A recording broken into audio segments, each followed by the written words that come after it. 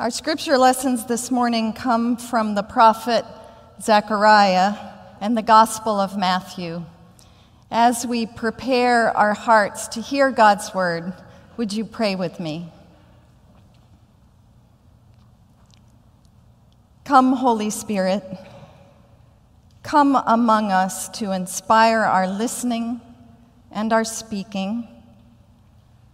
Come among us to strengthen us as we seek to hear your voice today. Come among us so that we may draw closer to you and to one another. We pray in Jesus' name. Amen. The first lesson comes from Zechariah, the 8th chapter, beginning at the 4th verse. The word of the Lord of hosts came to me, saying, "Thus says the Lord of hosts, old men and old women shall again sit in the streets of Jerusalem, each with a staff in hand, because of their great age.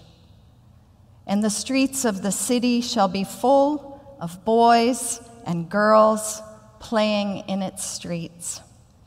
Thus says the Lord of hosts, even though it seems impossible to the remnant of this people in these days, should it also seem impossible to me, says the Lord of hosts? Thus says the Lord of hosts, I will save my people from the east country and the west country, and I will bring them to live in Jerusalem. They shall be my people, and I will be their God in faithfulness and in righteousness. For before those days, there were no wages for people or for animals, nor was there any safety from the foe for those who went out and came in. But now there shall be a sowing of peace. The vine shall yield its fruit, the ground shall give its produce, and the skies shall give their dew.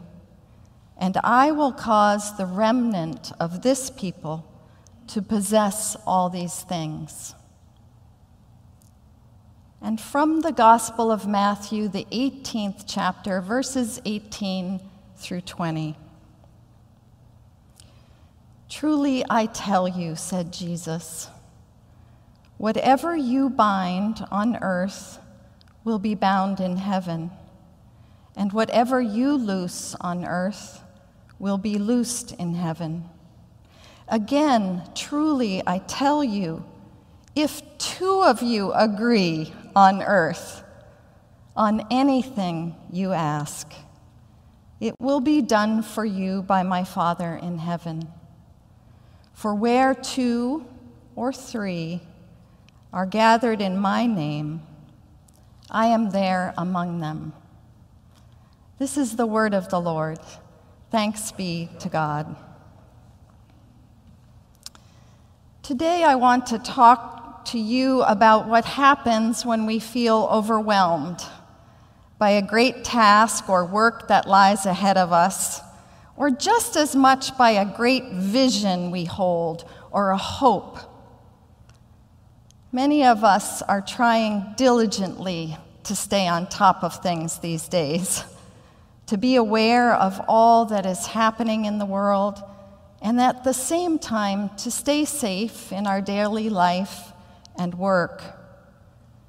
And also in us is a great hope and a great vision, and we want to be a part of the healing of the world. We may also have a few issues that we are dealing with in our own lives. And that's all a recipe for overload. This morning, the scripture lessons speak to the people in a time of overload. And perhaps they can provide a way for us to deal with our own resistance or even paralysis when it all feels too much. How do we get a second wind? How do we keep our hearts from closing down on us, Is there a word from the Lord for us today? I believe there is. During the time of the prophet Zechariah, the people of Israel were returning to Jerusalem from years of exile in Babylon. You and I, we have been in this pandemic shut in our homes for about a year and a half. They had been in exile, shut out of their homes for 70 years. And during those 70, they struggled to keep alive the hope that they had for the day when they would return to their homes and rebuild their lives. And now, here they are. But you and I know rebuilding your life is never as easy as you think it's going to be. When we meet up with the Israelites in the time of Zechariah, they've been home for a while. The excitement has worn off, and reality has set in.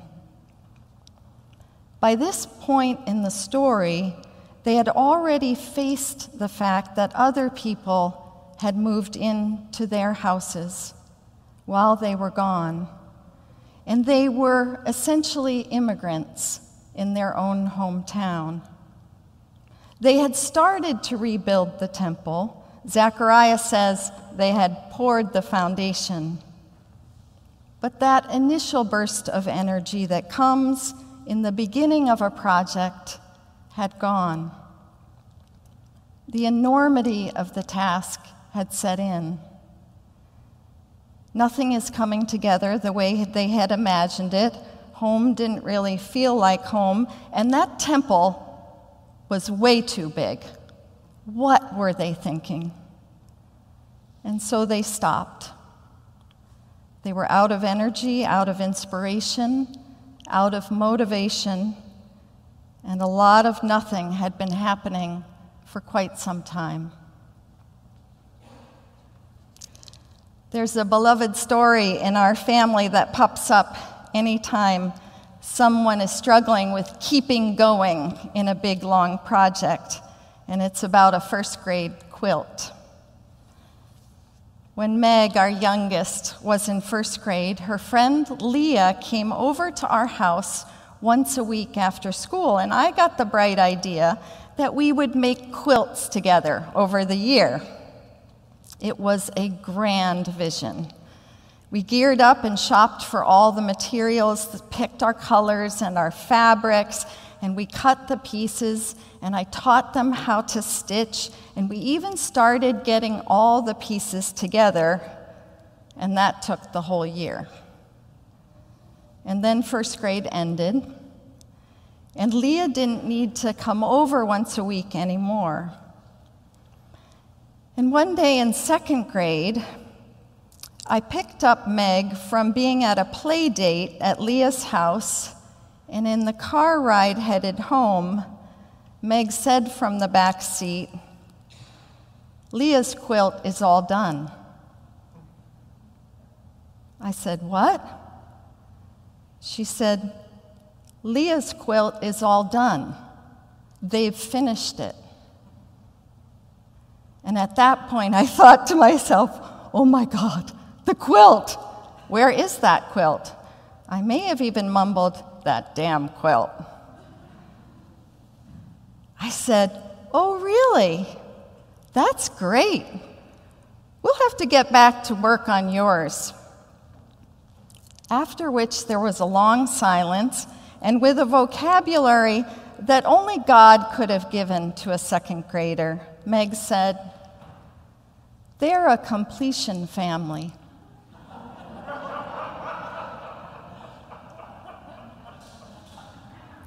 What? And then she said very clearly, "They're a completion family." We can laugh about it now, but it did sting a little bit at the time because it was true. And now, whenever we come across people who seem to be accomplishing way more than seems possible, you know those people who seem to get all their quilts done, we mutter under our breath, they must be a completion family. You and I have a lot bigger and more important things to work on in our community and in our world than a quilt, and the Israelites did too. But the feeling is the same. These long, hard projects, rebuilding a broken society, repairing old hurts, restoring civility, piecing and stitching together all this brokenness, can get the best of us. And it's easy to lose steam or courage, and the corner of the couch begins to look so inviting. Should we just binge watch a little Ted Lasso and forget about it? The scripture tells us that it was just at this time that the word of the Lord came to Zechariah. And I have always considered these words in Zechariah to be some of the most grace-filled words in Scripture. Like the gentlest, most compassionate, all-around best math teacher you ever had, God takes this huge task of rebuilding a temple and a whole society and says to Zechariah, let's break it down. You're jumping ahead, and it's paralyzing you.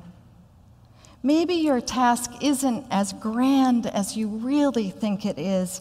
Maybe we could picture it this way. And then God gives to Zechariah a whole string of images. I'll just highlight 3 here. 3 clear and concrete images of the promise and the work that lies ahead. The first is a picture of a neighborhood. Old people will be able to sit on their front step with a staff in hand to help them. And children, both boys and girls, will be playing in the streets. The second is a picture of work. Before, there weren't any wages for work, for people, or for animals. What you are building, God says, what I promise you, is a society in which people have wages for their work. Start there. And third, God gives the picture of safety. Previously, people could not come or go from the city because of foes all around. What I seek for you, God says, is a city that is safe. Neighborhood streets with children at play and elders at rest. Wages for one's work and safety to come and go. What a beautiful picture of a just society, the kingdom of God, on earth as it is in heaven. The Lord said to Zechariah, maybe just focus here. And if it seems impossible to you, I promise you, it's not impossible to me. I will meet you there. I'll be with you. Please keep going. The writer Anne Lamott tells a well-known story about her brother and writing. I know you know this story, but I can't help telling it again here. She writes, my older brother was in 4th grade. He had a term paper on birds due the next day, and he hadn't started. So my dad sat down with him with an Audubon book, paper, and pencils, and he said to my brother, just take it bird by bird, buddy. Just read about pelicans, and then write about pelicans in your own voice. And then find out about chickadees and tell us about them in your own voice. And then geese. God said to the Israelites who were trying to rebuild a very broken society, just take it bird by bird. If you have ever stepped foot into an AA meeting or any 12-step program, you know the power of taking things one step at a time. And you know how hard it is. One day at a time, one step at a time. Here is a direct quote from resources in Alcoholics Anonymous. Many, if not most alcoholics, feel completely powerless to their addiction and don't know where to begin the process of recovery. The 12 steps of AA break down this otherwise overwhelming feat into manageable, actionable measures that can help an individual move forward. Each meeting creates a space of affirmation and inspiration and hope for one small step on a very long journey. And most important, creates a space of companionship. Nobody ever tries to do something so big alone. Everyone has a sponsor. Remember what God said? If it seems impossible to you someday, I promise you it's not impossible to me. I am with you. Just the briefest word about the gospel lesson before I close, because it makes the same point.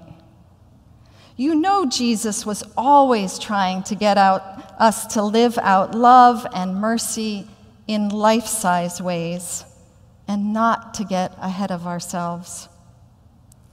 Well, this famous portion of Matthew is a perfect example, but it's often misinterpreted and misunderstood.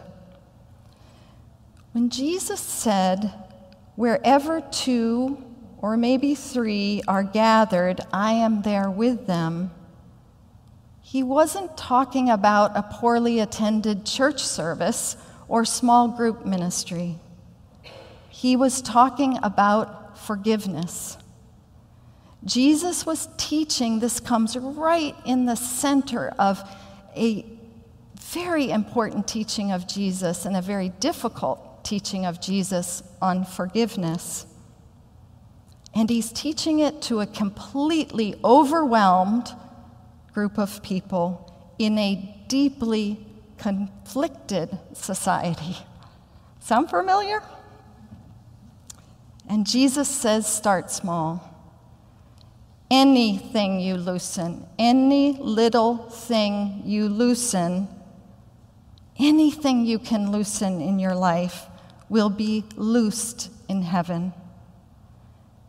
And when Jesus said, anytime you can bring 2, maybe 3 people together that weren't together before in my name, I'll meet you there. I'm with you. That's just what God said to the Israelites in Zechariah.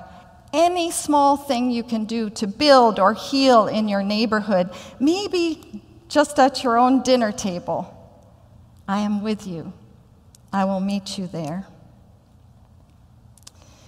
The wisest advice I've heard when it comes to choosing a church is to find a community that is challenging you to take your next step in your faith. I have certainly experienced that in my life, in this congregation, and it's my prayer for us that we will hold on to God's great visions and great purposes and great hopes and promises, but we will not be paralyzed by them. That we will be a place that helps and challenges one another to take the next step. One day, one step. And no one ever tries to do it alone. we sponsor one another. And when it seems impossible to one of us, it might not seem impossible to the other. What is the next step that you need to take in your faith right now? Not the next 10, not the next 20, not the whole picture. Just the next one step. And how can we help? In 2015, Pope Francis closed his Christmas homily with a prayer that is on the back of your bulletin. And it was a prayer that came from 1979, and it was given at a remembrance service for priests who had died, with a special remembrance for Bishop Oscar Romero. And the full prayer is on the back, but I'd just like to close with a few lines. We accomplish in our lifetime only a tiny fraction of the magnificent enterprise of God's work. Nothing we do is complete, which is a way of saying that the kingdom always lies beyond us. No program accomplishes the church's mission. No set of goals and objectives includes everything. This is what we are about. We plant the seeds that one day will grow. We water seeds already planted, knowing that they hold future promise. We lay foundations that will need further development. We cannot do everything, and there is a sense of liberation in realizing that. This enables us to do something, and to do it very well. It may be incomplete, but it is a beginning, a step along the way, an opportunity for the Lord's grace to enter and do the rest. Amen.